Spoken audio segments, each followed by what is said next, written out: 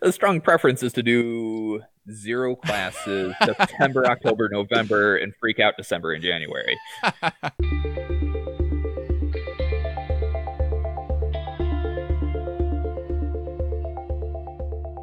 Welcome to The Extra Dimension, the show where we explore ways technology intersects with other parts of our lives, which we like to call the technological convergence.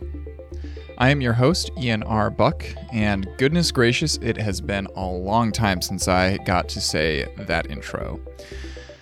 Today we'll be talking about distance learning, and ironically, distance learning itself is the reason that we have not had a new episode of this show in almost a year.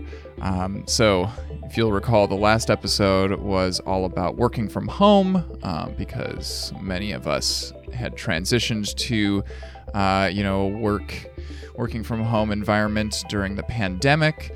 And my next episode was going to be all about education during the pandemic. And I recorded a bunch of interviews with fellow teachers, with administration, a few parents, and I had all those ready to go, but then the new school year hit me in the face like a brick wall, and so I was never able to edit them into an episode, which means that I've got a bunch of, many hours of interviews, but most of them are not really as relevant now. So I won't be including a whole lot of those in this episode, but if you do want to hear a snapshot of how people were feeling at the time, in August of 2020, I've put the full unedited versions of those interviews in the fringe of this episode. So you can find a link to the fringe as well as all of the show notes for this episode of The Extra Dimension at thenexus.tv/TED56.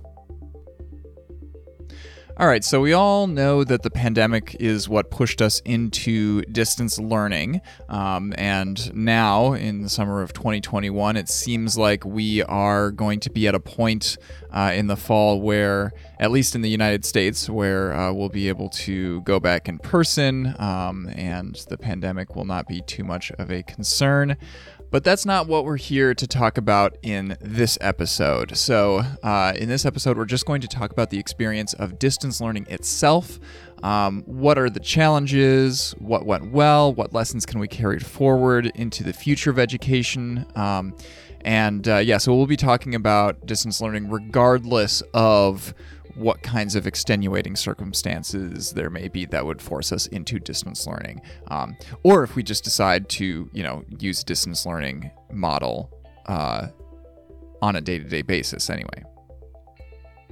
Speaking of using a distance model on a day-to-day basis, one of the interviews that I conducted last summer was with a former housemate of mine, Peter Westby, who works as a teacher at the Minnesota Online High School, which, as the name implies, is an entire school that is all online and always has been. And so I was really, really eager to pick his brains and learn about what kinds of things does the Minnesota Online High School do differently than other in-person schools, and what models do they use and everything. So let's actually hear a little bit from that interview, because that stuff definitely still applies, and we can definitely compare his experiences to what the rest of us went through as we transitioned into distance learning. My name is Peter Westby, and I'm a instructional coach with Minnesota Virtual Schools. I started out as a social studies teacher, and I've been doing this role now this is going to be my second year going in. I work with teachers one-on-one to help them develop their courses. My specialty is in the Moodle framework as a platform. So Minnesota Virtual School has been kind of its standalone school for about 10, 12 years. I'm not exactly sure the exact start date. It's taken in a couple different iterations. And I want to say it was about 10 years ago, 8 years ago, that they came under the wing of being part of the MTS district. So now we are not a standalone school as a virtual school. We work within a larger district of 7 different schools, 2 of which are online schools all the time. Anyway, like Minnesota Virtual and Connections Academy is the other one. I phrase it to a lot of our staff is that we're not necessarily anyone's first choice. For students that have really busy schedules because they're in Junior Olympics or semi-professional sports programs, we're kind of a first choice school. Otherwise, students are usually coming to us because something hasn't worked out in their local school district, right? So a lot of that population is either from Minneapolis public schools, from St. Paul public schools, a lot in the western suburbs as well, so like Eden Prairie, Wayzata, Maple Grove. And then we have students from all across the state. A lot of what will attract them to us is that something hasn't been working at their regular school, whether it's that they have a serious disconnect with teachers. A lot of the times it's they're trying to pick up a work schedule because they need to support their family one way or another, and they just need a more flexible school schedule. They can't sit in a classroom 8 to 3 because those are prime working hours for a lot of job places. And then you do get a fair amount of students that are in due to various bullying or mental health situations that have suffered severe anxiety in the classroom. And we have a lot of LGBTQ plus members or students in our school where they've been bullied or they're going through a tough time, say like transitioning and looking to kind of help get some more support in their transition than they would at their regular school district, especially as you get them further out state where that may be more frowned upon than in the Twin Cities. So we get a little bit of a grab bag of everything. So the nice thing about working online, especially at our school, is we kind of write our own schedules. So we're in a setting where there are two forms of online teaching, basically. It's synchronous or asynchronous. Synchronous being you're trying to emulate the classroom environment as much as possible. You have a student log in at a specific time to like a Zoom call, or I think Skype was more commonly used more when this started. Everyone sits in the Skype call together and you go through a 45, 50-minute lesson. Our middle school is kind of built that way. But for the most of the high school, we've preloaded all the curriculum. By day one, the whole class is in Moodle, ready to go, which makes curriculum development a little bit tricky because you're always trying to do it a semester ahead, basically. And the students just access it as they're available. And we have some kind of minimum expectations. We communicate with them and the families on at least weekly basis of, hey, this is what you've gotten done this week. This is what you should have gotten done this week. Good job. Or let's see if we can, get a teacher to reach out to you, figure out what's going on. How do we get you more on track, more on pace? So I have had students in the past where they decide to do, just one class at a time because that works best for them instead of their full load of 6. And so I have kids that get done with my economics class by the time like October starts. Is there a strong preference one way or the other among your student population? A strong preference is to do 0 classes September, October, November, and freak out December and January. Most of our students will choose to do all classes at once. We strongly recommend they do that. It's going to lead to basically less gaps in learning. We already see in traditional education, summer's kind of this black hole of knowledge. And so if you start to emulate those things across a school year, then you're really going to have issues by the time that, if you do all your math in September, by the time you might get math again next September, you're going to be in a really rough shape. Awesome. Thanks so much, Peter. Yeah, thanks for having me.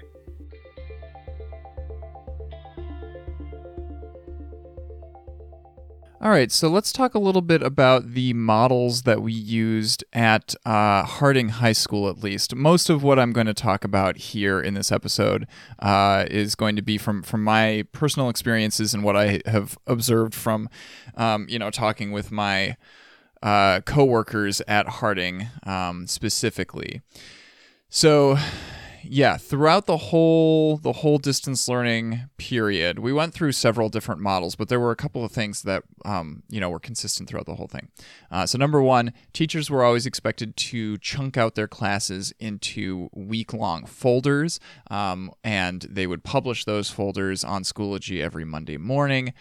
For me personally, this was the main reason that this school year was so much work for me, and I'll talk a little bit more about that later. Also, throughout the whole thing, students who were remote were responsible for marking themselves as present in Infinite Campus. That's the system that we use for our attendance tracking. So this was inherently disconnected from like whether or not those students came to like a live Google Meet or anything like that. As long as they logged into campus and marked themselves as present, then they were marked as present for that day, whether they did any work or not. Which is kind of similar to how it works in the actual school building, right? You can totally come to class and then never do anything, and you still get marked as present because you're there.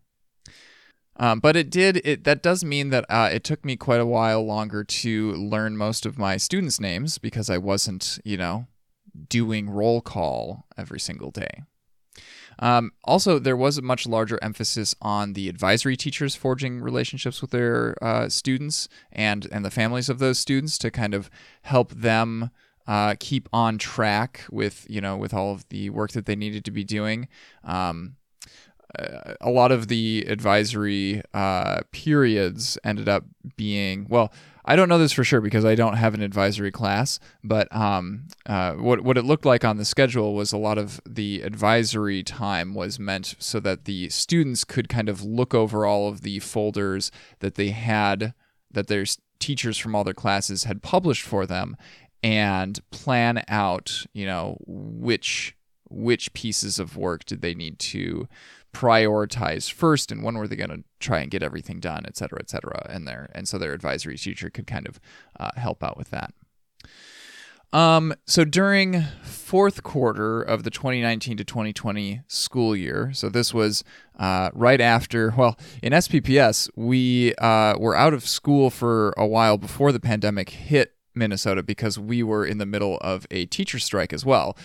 So there were like 3 weeks even before Minnesota closed everything down, where we weren't in the classroom in the first place. So fourth quarter, though, we came back to doing virtual school, distance learning. So everything was virtual at that point. And initially, for the end of that school year, St. Paul Public Schools was directing teachers to not have synchronous classes at all, right? So we didn't have a scheduled time where our students were expected to come to a video call and interact with their teachers and the rest of their class live. But the teachers were offering office hours, right? So I would just hang out in a Google Meet and students could drop into that call whenever they needed to, if they had questions or were having problems.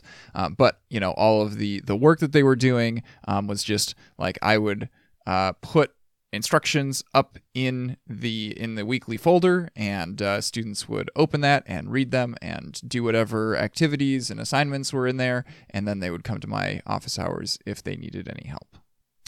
Fast forward to fall semester of 2020 to 2021, SPPS changed things up a little bit. So at that point, we were having synchronous classes 4 days a week, and then we would also have one day a week would be an asynchronous day, and then we had a few. We had office hours pretty much every day, I think.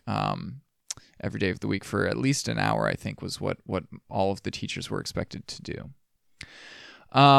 Third quarter of 2020 to 2021, they introduced this iPass model, which was, at that point, some teachers had the chance to get vaccinated, and the school board, I think, was feeling pressure from parents to get students back into the classroom and stuff.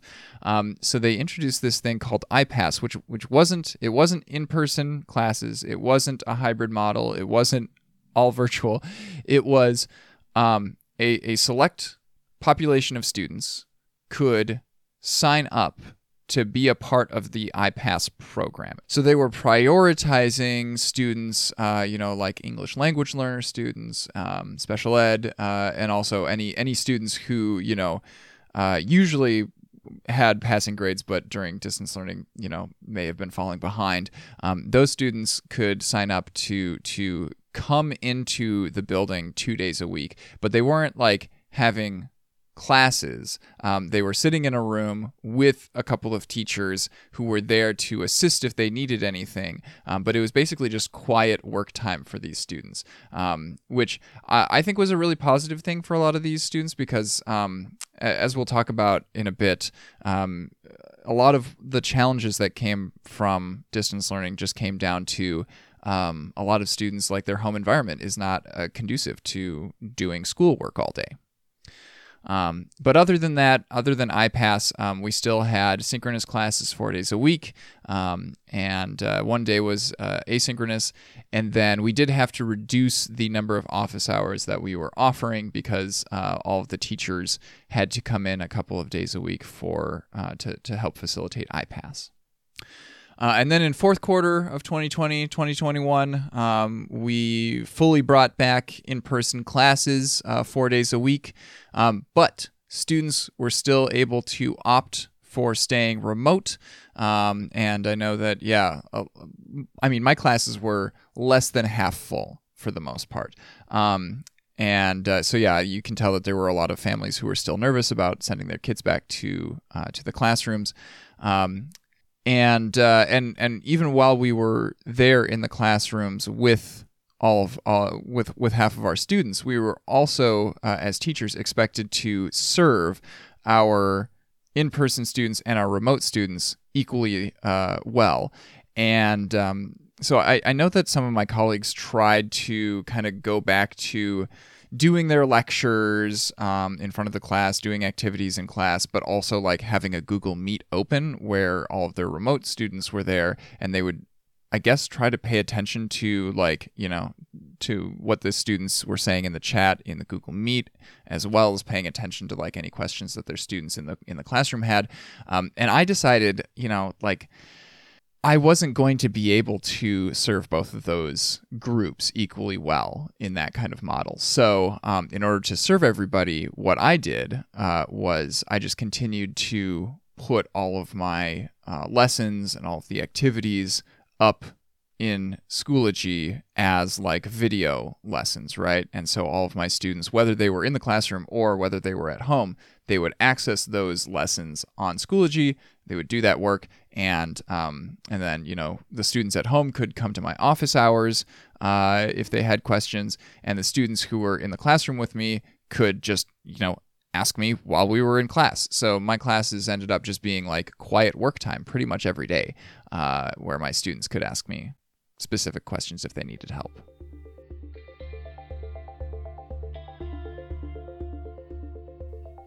One thing that a lot of people seem to be very concerned with, and one of the arguments for going back into in-person learning as soon as possible, is that we didn't want our students to miss out on a whole school year, right? We didn't want them to fall behind from where they should be at in their curriculums.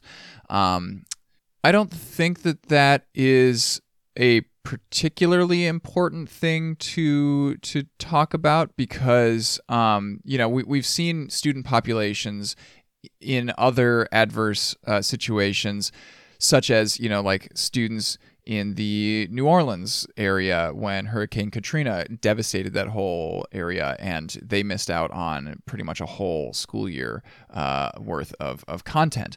And while those students did fall behind from where they would have been at compared to their peers in other parts of the country initially, they very quickly catch up. So I'm not too worried personally about our students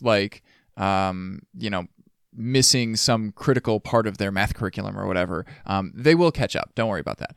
But we did see some reports about the proportion of students who were receiving failing grades during distance learning being significantly higher than students who were failing when we were all in person before.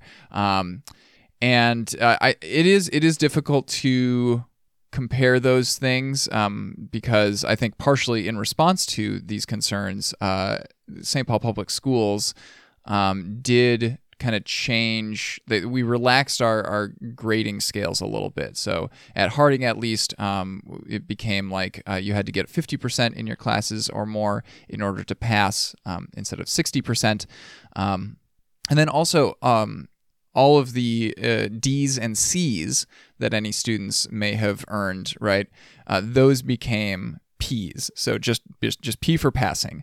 But then any A's or B's that they earned would remain as A's and B's. And the reason that admin did that was because, if a student was doing really well, they wanted that to be reflected in the GPA.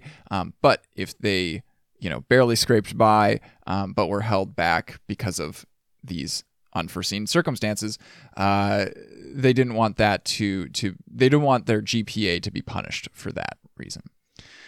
But yeah, I tried looking at some of my numbers in my personal classes, and it's a little bit difficult for me to compare because, as it turns out, when I look at old courses in Schoology, any of the students who have graduated are no longer in the Schoology system. Their accounts just get deleted, I guess. So I can't see what grades they got 4 years ago. All of the students are just it's a course with no students in it because all of those students have graduated.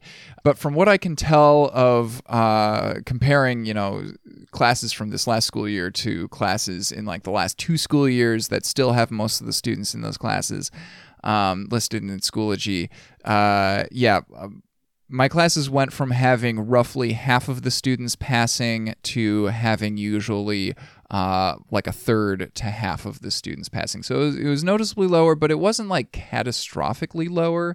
The thing that I did notice is that during distance learning, most of my students either never turned in any work whatsoever and thus, of course, failed, or they were totally on top of the ball game and got an A or a B.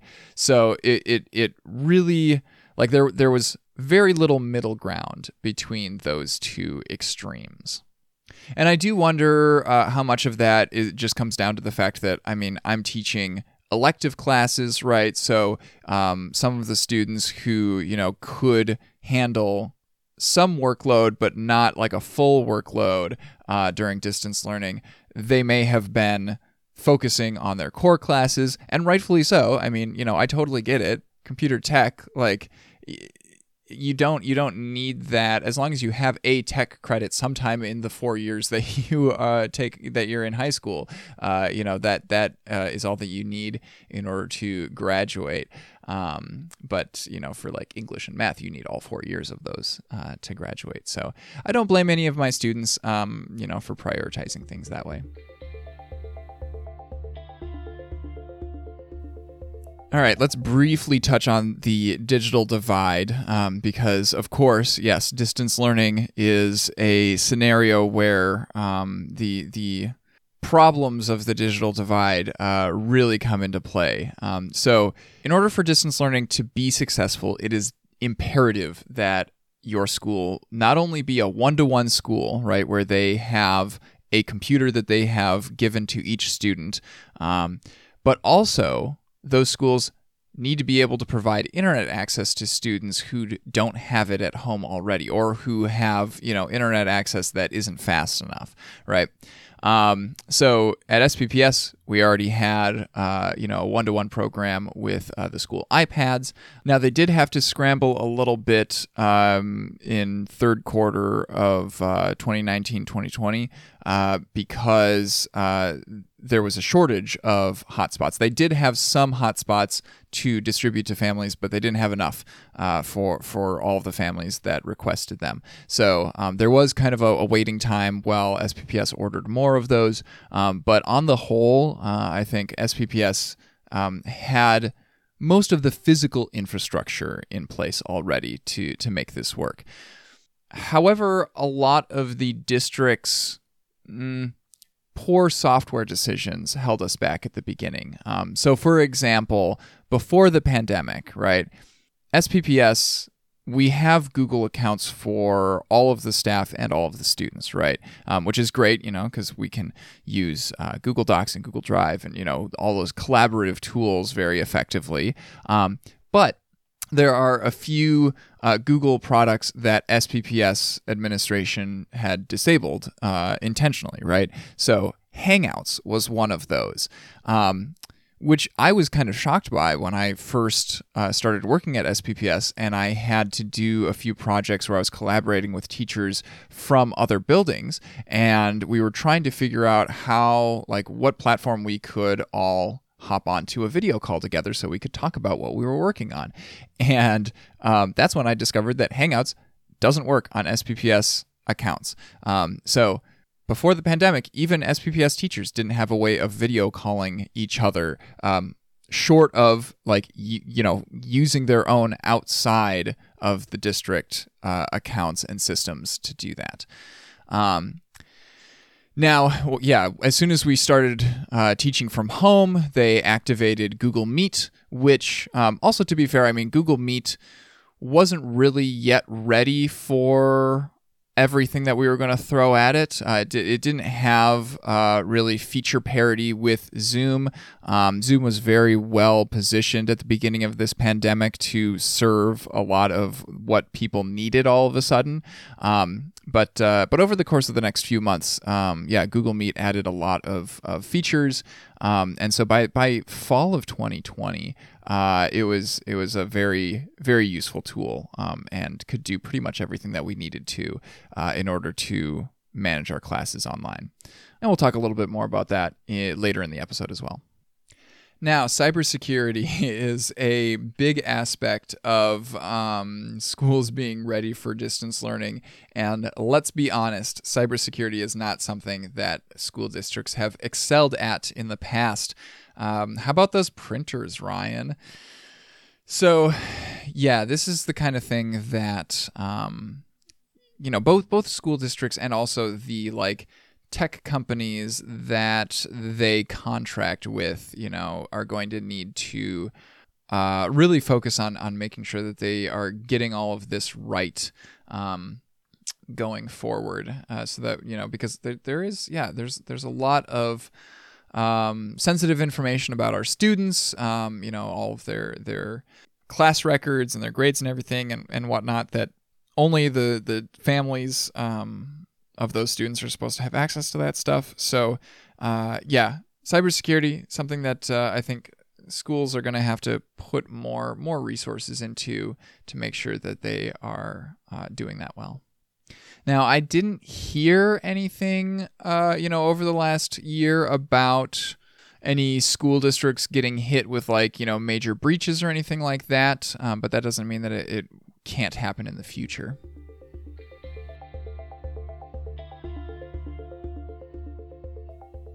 Now, how prepared were the families for this?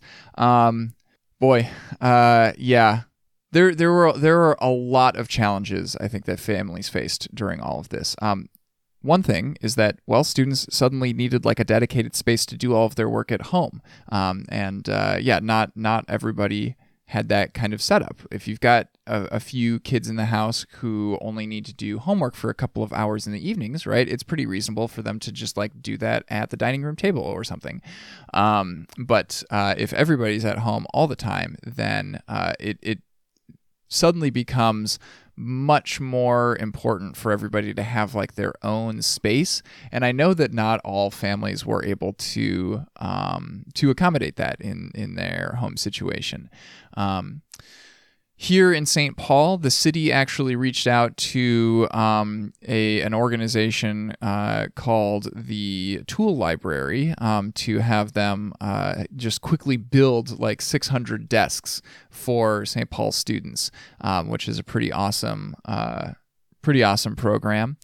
But even so, you can't just build 3 new rooms in a home in order for everybody to have like their own dedicated office space. So yeah, families that have lots of kids were hardest hit, I would say.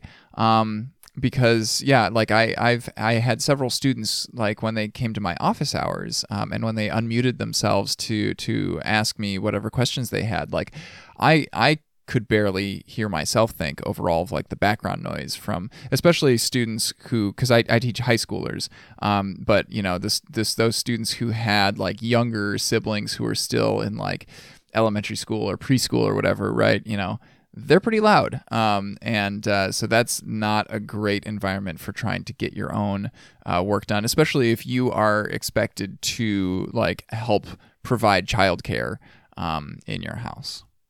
And that's something I think that was a little bit specific to, you know, the pandemic situation because everybody was home. But you know, going forward, it seems likely that, you know, most of our elementary school students, probably junior high students, right, will be like in person learning environments. But you know, I noticed that a lot of high schoolers are independent enough that, you know, distance learning might work better for them. And so in that situation, then, you know, if all the other kids are out of the house, I can totally see like a high schooler being able to be really successful doing their work from home.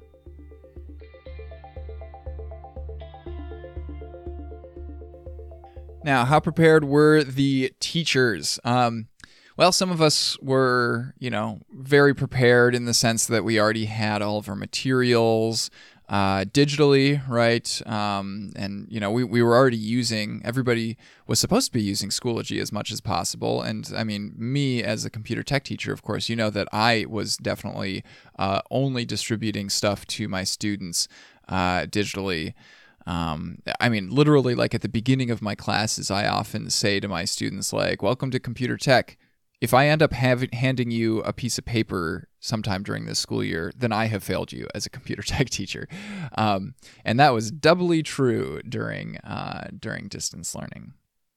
But for like teachers who have, you know, for example, classroom sets of books that they needed to distribute to their students, that was, you know, an added logistical challenge. And the school had to figure out how to get those materials to students at home. I have absolutely no idea how teachers that were doing like pottery classes or auto tech or, you know, things where it's like, wow, very specific specialized equipment that students are only going to have access to if they are at school. I have no idea how those teachers did their classes during distance learning. But yeah, for me personally, I could have coasted by just, you know, distributing all of the written materials that I already had for my students that I had always given out. But I did start to realize that a lot of the written materials, both stuff that I myself wrote, but also stuff that was from like curricula that I had bought. A lot of times, written materials that are kind of guiding you through how to do a particular thing on a computer are a little bit confusing, right? It's not always clear like where on the screen you're supposed to look to find whatever button it is that you're supposed to push. And that wasn't really a problem before when we were all in the classroom together because like a student who was confused could just raise their hand and I would walk over and in 5 seconds I could like point out where on the screen they're supposed to click. But when we're all at home, if a student gets confused, then they have to figure out, okay, when is Mr. Buck's office hours? When can I join a call with him to ask him this question? And then when they do ask the question, they have to then like screen share with me so that I can see what they're working on. And then I have to describe where on the screen they have to click and yada, yada, yada. So yeah, I decided that it would be a good idea for me to make video tutorials out of most of my lessons. So that's where a lot of my energy went over the last school year, was producing video versions of most of the activities. The other place where a lot of my energy went was just like having to rechunk all of my classes into week-long segments, because what I was used to doing before we started doing distance learning was just like, okay, I am going to put whatever assignment up on Schoology, and I set a due date because I know that this one is going to take us about a week and a half. And so then a week and a half later, when we finish with that assignment, then I put the next assignment up on Schoology, and then my students start working on that one instead. And when we're expected to have everything that a student is going to need for the entire week uploaded and ready for them to look at on Monday morning, then that means that I have to start thinking about the entire semester all as a whole, and I need to create all of my folders 2 weeks in advance and schedule all of this stuff to publish on the correct day and everything. And then if there's something that spans multiple weeks, then I have to move it from one folder to the next when we get to that new week. And it was that was a huge part of the work that I did this last school year, was just rechunking my my curricula into week-long segments, which was it was useful for my students, I think, because then they had documents, each folder had a document that explains what all of the assignments are in one place. But it did hold me back from being able to keep on top of grading everything in a timely manner, and being able to do other work outside of class, like making podcast episodes. So yeah, that is something that if I continue having to chunk everything out into week-long segments, that is something that I'll definitely make an effort to get done during the summer before the school year even starts, so that I don't have to worry about that during the school year.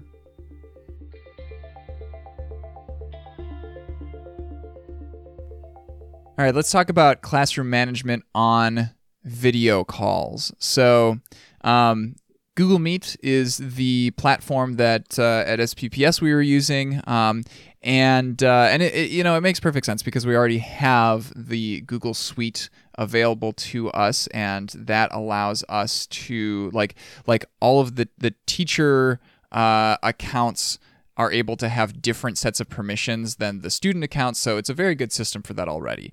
So for example, teachers can start a Google Meet call. Students cannot start one on their own. They can join an already existing call that a teacher has created, but they can't just hop into a call on their own with their friends, right? And Google Meet also has a lot of tools that allows teachers to mute students, or allowing them to post in the chat or not, all kinds of stuff like that. Screen sharing or no screen sharing, right? Those are all tools. Those are all settings that the teachers get within that Google Meet call. Also, we were able to create calls not just based on links that somebody has to click on, but also we can just create calls based on a nickname, right? You can create a call using a code that you make up, right? So all of my my first hour programming classes were always IRB programming 1, right? IRB being my initials, programming being which topic it is, and then 1 being what class period it was. And so then all of my students could type in that code and join the call. And as long as there was a call that I had already created during that time, then they would be able to join. If I had not created that yet, then they would get a message saying that call doesn't exist. And that works because we're all in the same domain, right? Everybody with an email address that ends in stpaul.k12.mn.us, right? We're all in the same Google Enterprise domain. So if I wanted to invite any guest speakers to my classes, I couldn't just give them the code and have them type in the code. I would have to send them the link for that particular call. Now let's talk about the experience of actually managing those classes. Number one, getting students to actually turn on their cameras during class. That was like pulling teeth. I decided that was not something that was going to be super important to me. Jamboard was a great tool. So Jamboard basically just like gives you a virtual whiteboard that everybody who is in the call can draw on all together. Students seemed to enjoy participating in those. At least they participated in those at much higher rates than most of the other things that I tried. Breakout rooms, also a very useful tool. And I really like how breakout rooms makes it very easy to like truly randomize small groups or pairs instead of just like kind of, it's, when we're all in the classroom together, it's very easy to default to having students just gravitate towards the other students who are sitting near them. And yeah, I knew that because not all of my students were able to come to our classes, our live classes when they were scheduled, anytime that I had like a lesson or a lecture that I was giving in class, I made sure to record all of those, and then I would all of the teachers were encouraged if they did have any recorded materials that they were going to give to their students, we were supposed to upload them to YouTube because YouTube has automatic captioning, and for accessibility purposes, we're supposed to have everything captioned. And gosh, you think that a teacher's going to have enough time to like go back and manually write captions for a class like that? No way.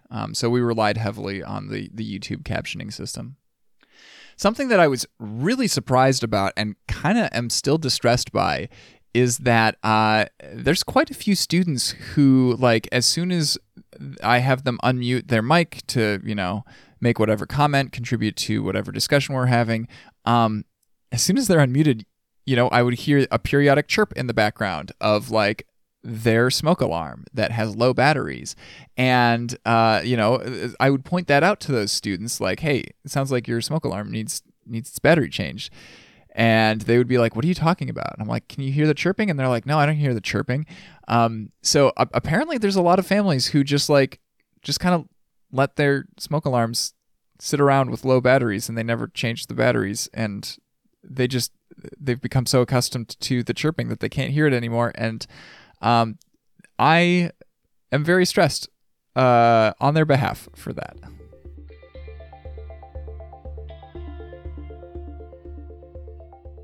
Now, one thing that I definitely knew was going to be a challenge, or at least it wasn't going to happen naturally, is building a community, building relationships with these students, right? Because when we're all in a classroom together, there's just, there's naturally some amount of, chit chat that happens between me and the students, between students who are sitting near each other, et cetera, right? And also like just when we're walking around in the hallways, right? And students can hang out with each other for the 5 minutes in between classes. So I started looking around for like strategies for community building opportunities in virtual classrooms. And one thing that we did at Harding, kind of building wide, was during everybody's advisories, the students were asked to make a brief little slideshow about themselves so that they could share some stuff.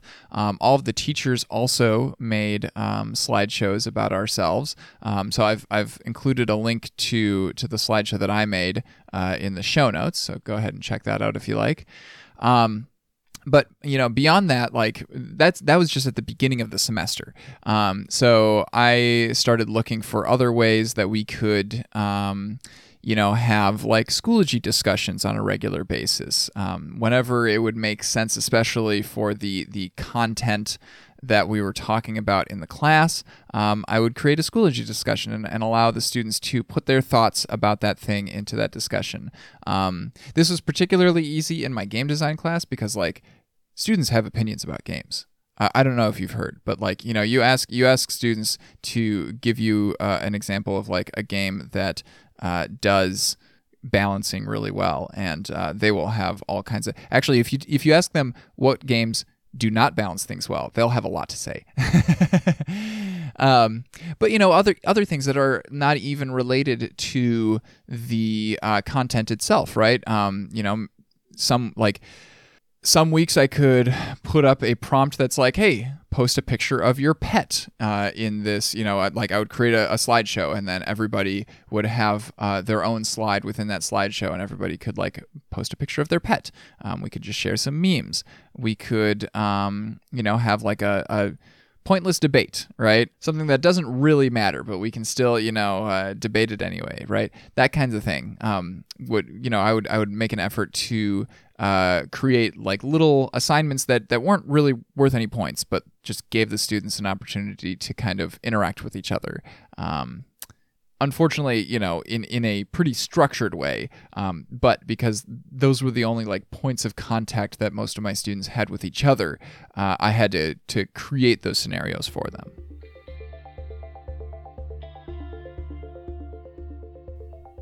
Surveillance tools and proctoring. Oh man, this was a big topic that a lot of people were talking about this school year. And you know what? It's all BS. Don't do it. If you're a teacher and you are trying to ensure that your students are not cheating on a test or whatever, don't do it. There's no way to like equitably in a way that doesn't invade somebody's privacy as well. Like you just can't do it. You can't ensure that students are not going to be cheating on tests. So you know what? Don't give tests. Tests suck. Give the students a project, an activity that will demonstrate their mastery of whatever topic it is. Now, for me, it's easy for me to say that because my computer tech classes, right?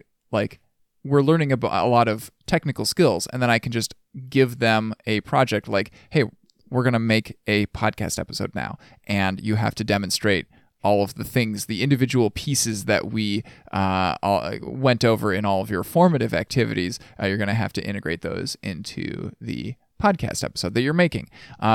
So yes, I acknowledge that it is pretty easy for me to stand up here and be like, no, tests are bad. For your math teachers and your science teachers and whatever, you're going to have to do a little bit of work to think about how you can measure a student's understanding of the concepts that you're giving them without a test. But I'm here to tell you that it can be done. So yeah, tests don't work so well in distance learning environments.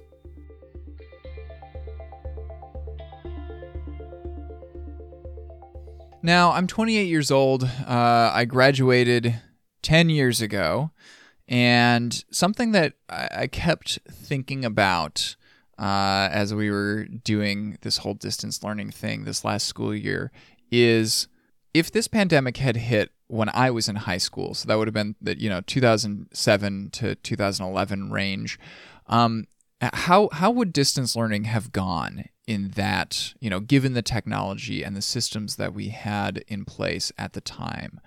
What would it have been like?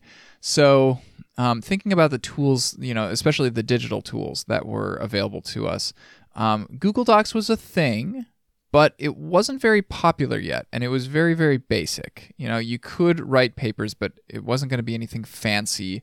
I don't even remember if you could do like headers and footers yet. But that collaborative, like being able to edit a document at the same time as somebody else, and be able to see all of the changes that both of you were making, like that was a feature that was baked into Google Docs from the beginning. So really like the core of that collaborative tool was already in place. So that's really good. But just about everything else didn't exist yet, right? Dropbox. I remember Dropbox came out, I think, when I was like a junior in high school, and it was like revolutionary. Oh my gosh, like the cloud storage. What is that? I have a whole 2 gigabytes of storage like on somebody else's server that I can just upload anything I want. Amazing. Yeah, that's a pitiful amount of storage here in 2021. Also, I mean, even though I had a Dropbox account at the time, not everybody had Dropbox accounts, and there wasn't a the school district didn't have a system that they were already paying for everybody. So it wouldn't have been nearly as easy for students and staff to like collaborate on things and be able to share files with each other. Video conferencing, no way. We had one-on-one video calling in Skype, but group video calling wasn't really a thing yet, and certainly we didn't have any platforms that had the broad tool set that Zoom had of having one person who is like the host who can control what everybody else is able to do in the call. Video calling at that time was still just kind of envisioned as, oh yeah, you want to like call a few other family members or your friends. Like that's all that it was built for. Classroom CMSs, like Schoology, for example. That's the one that we use in SPPS. I think they probably existed. Moodle's been around for a long time, right? But they weren't really widely used, at least not in SPPS. We didn't have any. I remember that like my senior year of high school was the first time that one of my teachers allowed us to turn in an assignment via email, and it was due by midnight on a particular day. And that was my kind of like glimpse into the future of, oh, I should be able to just like work on whatever it is that I'm doing at whatever time is convenient for me at home. And I should be able to just turn it in, even if it's not like in class on that particular day. Why do I even need to use a printer? Like that was kind of an eye-opening experience for me. And now here I am as a teacher, and I'm just like, yeah, I mean, upload it to Schoology, whatever. I can't imagine from the teacher's perspective, if you wanted all of your students to turn everything in digitally, but we didn't have a centralized content management system like Schoology, that would have been a nightmare, because I would have had to be like kind of keeping track of emails, and I would have to like be sorting those into different folders probably to like, keep track of like which ones were turned in on time and which ones I had already graded and where were those grades. I would have had to like maintain my own spreadsheet probably. Like, what on earth? No thank you. Also, I mean, just the fact that in 2010, my family still had dial-up at home. And so I imagine that, it was a much higher proportion probably of families that either didn't have internet or had very, very slow internet at home back in the late aughts. So that would have been a huge, huge challenge for making distance learning work at that time. So if you ask me, we were uniquely positioned here in the 2020 to 2021 school year for distance learning to really, really work well. And it was still a heck of a challenge.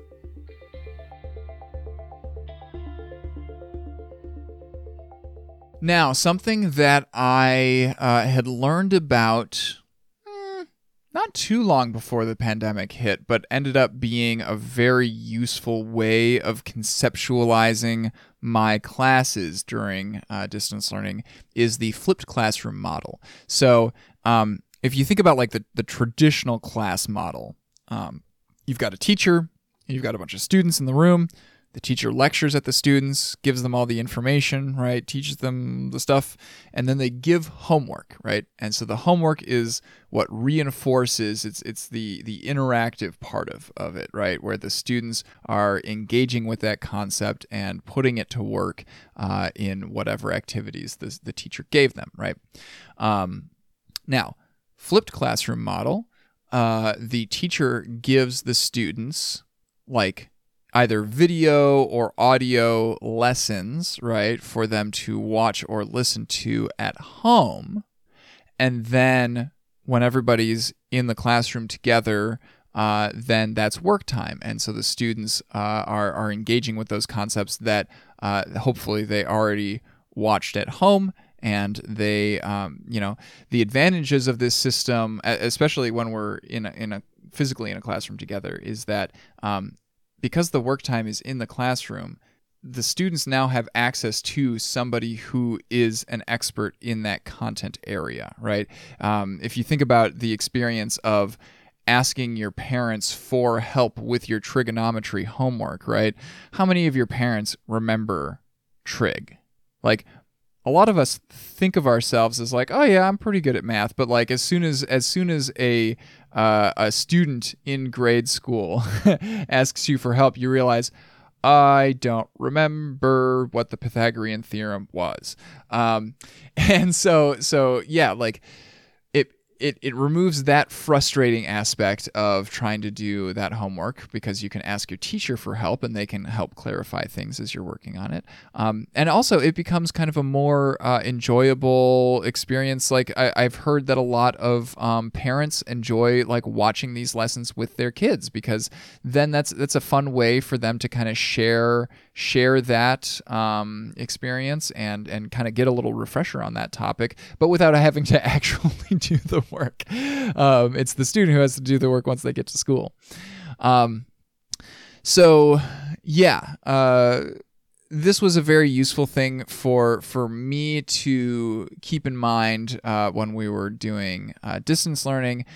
Most of the lessons that I ended up giving were video tutorials that I gave to my students in our weekly folder, and I told them, okay, watch this, and then most of our in-class periods became either like class discussion time, which is something that you can only do when everybody's together, or it became just like quiet work time, and you unmute yourself and come to me if you need some help with whatever it is that you're working on. So yeah, like because 6 hours in a school building isn't the same as like 6 hours on video calls. So trying to make all of those video calls into like a 45-minute lecture, that's not a recipe for success for our students. So yeah, taking advantage of like what video calls excel at and getting rid of the stuff that they are not so good at is key to making this work. The flip side of this is that I guess that all of the teachers are video producers now, whether we like it or not. I mean, I guess so. For a lot of content areas, it's possible to find good quality video lessons about those particular topics. For something like me, where it's a little bit more of a niche topic, and I have I'm not as a computer tech teacher, I'm not teaching to state standards, right? The way that math or English or whatever are. So I ended up producing a lot of my own video tutorials, because then I could ensure that like, okay, everything that I want my students to know is going to be in this video, and there isn't going to be any extra stuff that they can ignore, right? So that has been kind of an adventure for me, is going from somebody who only ever thinks about producing audio to somebody who is now producing far more video than I ever wanted to in my life. But we're making it through. And because this whole flipped classroom model works well, both in distance learning, but also when we're all in person, I think I'm going to continue using it in future school years. And also, like, the fact that the video tutorials are much less confusing than like the written materials that I used to give my students. I think I'm going to take my video lessons that I produced over the last year and a half, and I'm going to spruce them up a little bit, and I will be releasing them publicly as video podcast feeds. So keep your eyes open for that.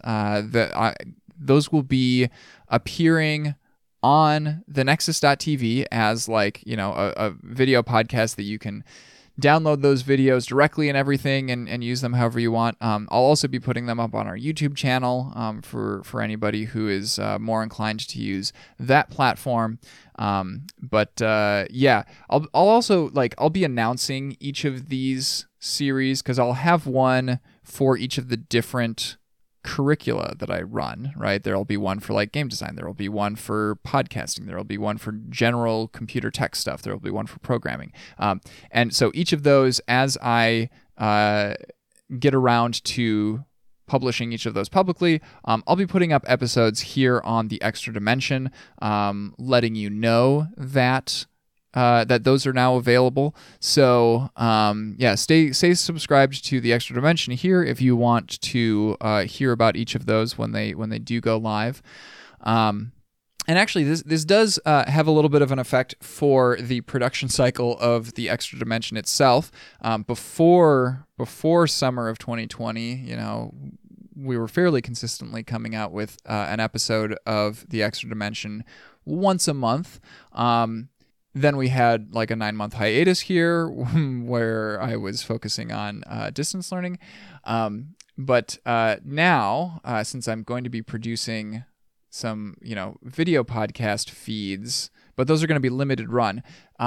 So while I'm working on those, I will be having to focus more heavily on those, and I won't have as much time to dedicate to the Extra Dimension. So the Extra Dimension will probably not be going back to a monthly schedule for the foreseeable future, at least. But I will be attempting, I've got a few episodes in mind that are very interesting, and I really want to make them, and I don't want it to take 5 years for me to make those episodes.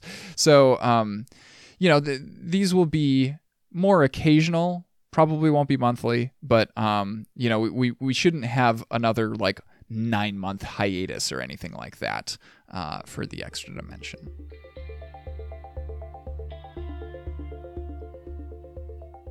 Now, one major effect I think that this is going to have on our education system is that snow days are going to be a thing of the past.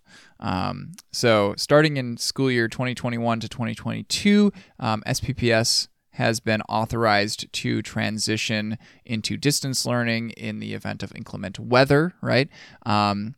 This didn't help for the last few days of 2020 to 2021, of course, where we had, because of the big heat wave here, SPPS decided that we weren't going to send students back into the buildings for the last few days of the school year, but also we weren't approved to go into distance learning. And so it became this kind of weird, teachers aren't allowed to give students any new work to do, but also it was only the last 3 days of school. So the teachers had already given the students all of the work that they wanted them to do. So it ended up being the same workload anyway. And that's honestly probably what snow days will become in the future is if I have already, as a teacher, if I have already created all of the assignments and I've put them up on Schoology and they are in the weekly folder, they've been available since Monday morning, right? If we end up having a snow day in the middle of that week,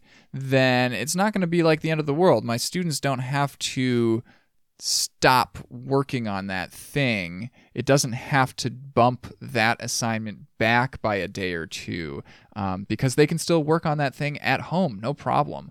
And, in that event, we might not even have, a live class, but I might, just hang out in office hours for the entire day or something like that, and my students would just be working on whatever assignments I had already given them. I know that not everybody is thrilled by this idea. CGP Grey had an entire video where he was labeling this. This is a crime against childhood. I mean, that's a little dramatic if you ask me. I don't think it's going to be the end of the world. Gray was comparing this to when I was a kid, and when a snow day was announced, we were all very excited. We could just go outside and play all the time. And I'm like, okay, but when I had snow days, what did I do? I just I did homework. I spent the day catching up on work that I needed to do for school. So it's not all that different, right? Or was that just me? Was I the only person who did homework during school days? I don't know. But I think that's definitely where we're headed in the future. Is we'll be able to at least not lose work time due to not being able to be in the building all the time.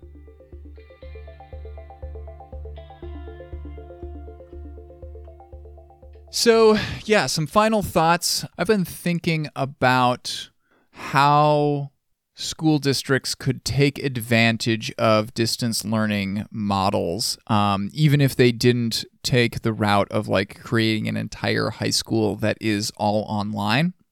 I was thinking about what if we had, a few teachers who, like, particularly for content areas like mine, where, computer tech, not every student is taking, like, most of the students in the building are not taking computer tech class at any given time, right? And sometimes it is difficult to fill all of those classes. And also, like, across the district, if you've got like a very small school, like maybe Open World Learning, for example, right? They don't have any dedicated like computer tech or computer programming teachers there in that building. But, what if we could consolidate the students from, multiple different schools who all want to take, a programming class? Maybe that class could be an online class, and so then those students, no matter what building they're in, right, they would just kind of go to a study hall to work on the materials for that class at that time, and then that teacher could be available to have office hours, or maybe they would have a live class if they can coordinate that between the different buildings. But I think that might be an interesting model, where you could have one teacher who has students from multiple different locations across the district. I think that might be a good way to leverage this distance learning expertise that we have now built up in our education system. Distance learning obviously is not the best scenario for everybody. There definitely were students who did well. I personally found, like, I thought that it was an environment that I, as a teacher, could thrive in. And now that I have gotten past the point where I, have had to create a bunch of video tutorials for all of my lessons, now that I already have that collection of video tutorials and I'm going to be releasing them as video podcasts, that's work that I'll be able to draw on in the future, whether I'm in a classroom physically or if I am doing distance learning. And so now that I've done that work, I think that I would like to continue doing distance learning. And as such, I was very, very excited when SPPS announced that they were going to have an online-only high school starting in the school year 2021 to 2022. And so I started keeping an eye on the job postings that SPPS was putting out, and when I saw that they had a computer tech position open for that online high school, I applied for it. I just sent that application in this morning, as of recording time. So hopefully next school year, I'll be continuing to work from home. I'll be working at this online high school. And, I'm sure that there'll be folks who will say, like, well, now the students at Harding, right, are losing out on having a good computer tech teacher. And it may be very difficult for Harding to find a replacement, but it's probably going to be equally as difficult for like the online high school to find a computer tech teacher. We're in short supply right now.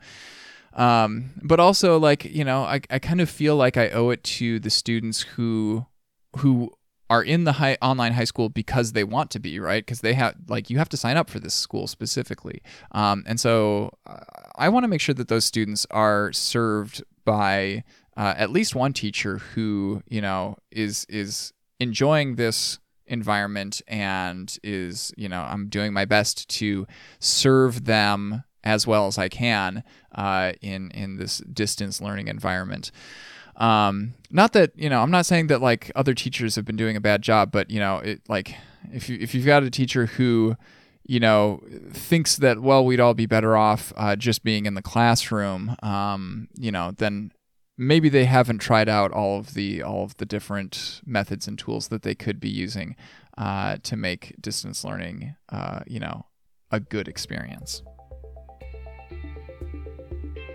All right. Thanks for listening to this episode of The Extra Dimension. I have been your host, Ian R. Buck. You can find me on Twitter as Ian R. Buck. This episode is released under a Creative Commons Attribution license, so feel free to use any or all of it as you see fit, as long as you link back to the original page, which once again is thenexus.tv/TED56. If you would like to discuss this episode with other listeners, you can do so on our subreddit at reddit.com/r/thenexustv.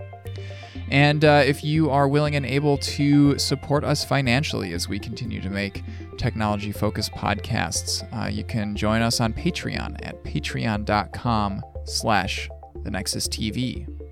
Come back for our next episode, which should be an episode all about how to make podcasts, and that is going to also kind of kick off the video tutorial lesson series about podcasting. So, until next time, have a good one.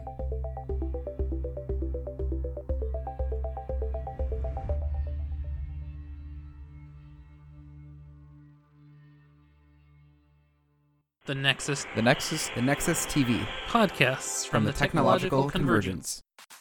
We're presented with so many choices in our lives. How do we make sure we're making sound decisions? By getting a second opinion from an informed source, of course. Lucky for you, the hosts from across the Nexus use lots of hardware, software, and media, and analyze them on our show, Second Opinion. From reviewing the latest phones and laptops to pitting apps against each other, we've got you covered. Find us on our website, thenexus.tv, or by searching for Second Opinion reviews in your favorite podcast player.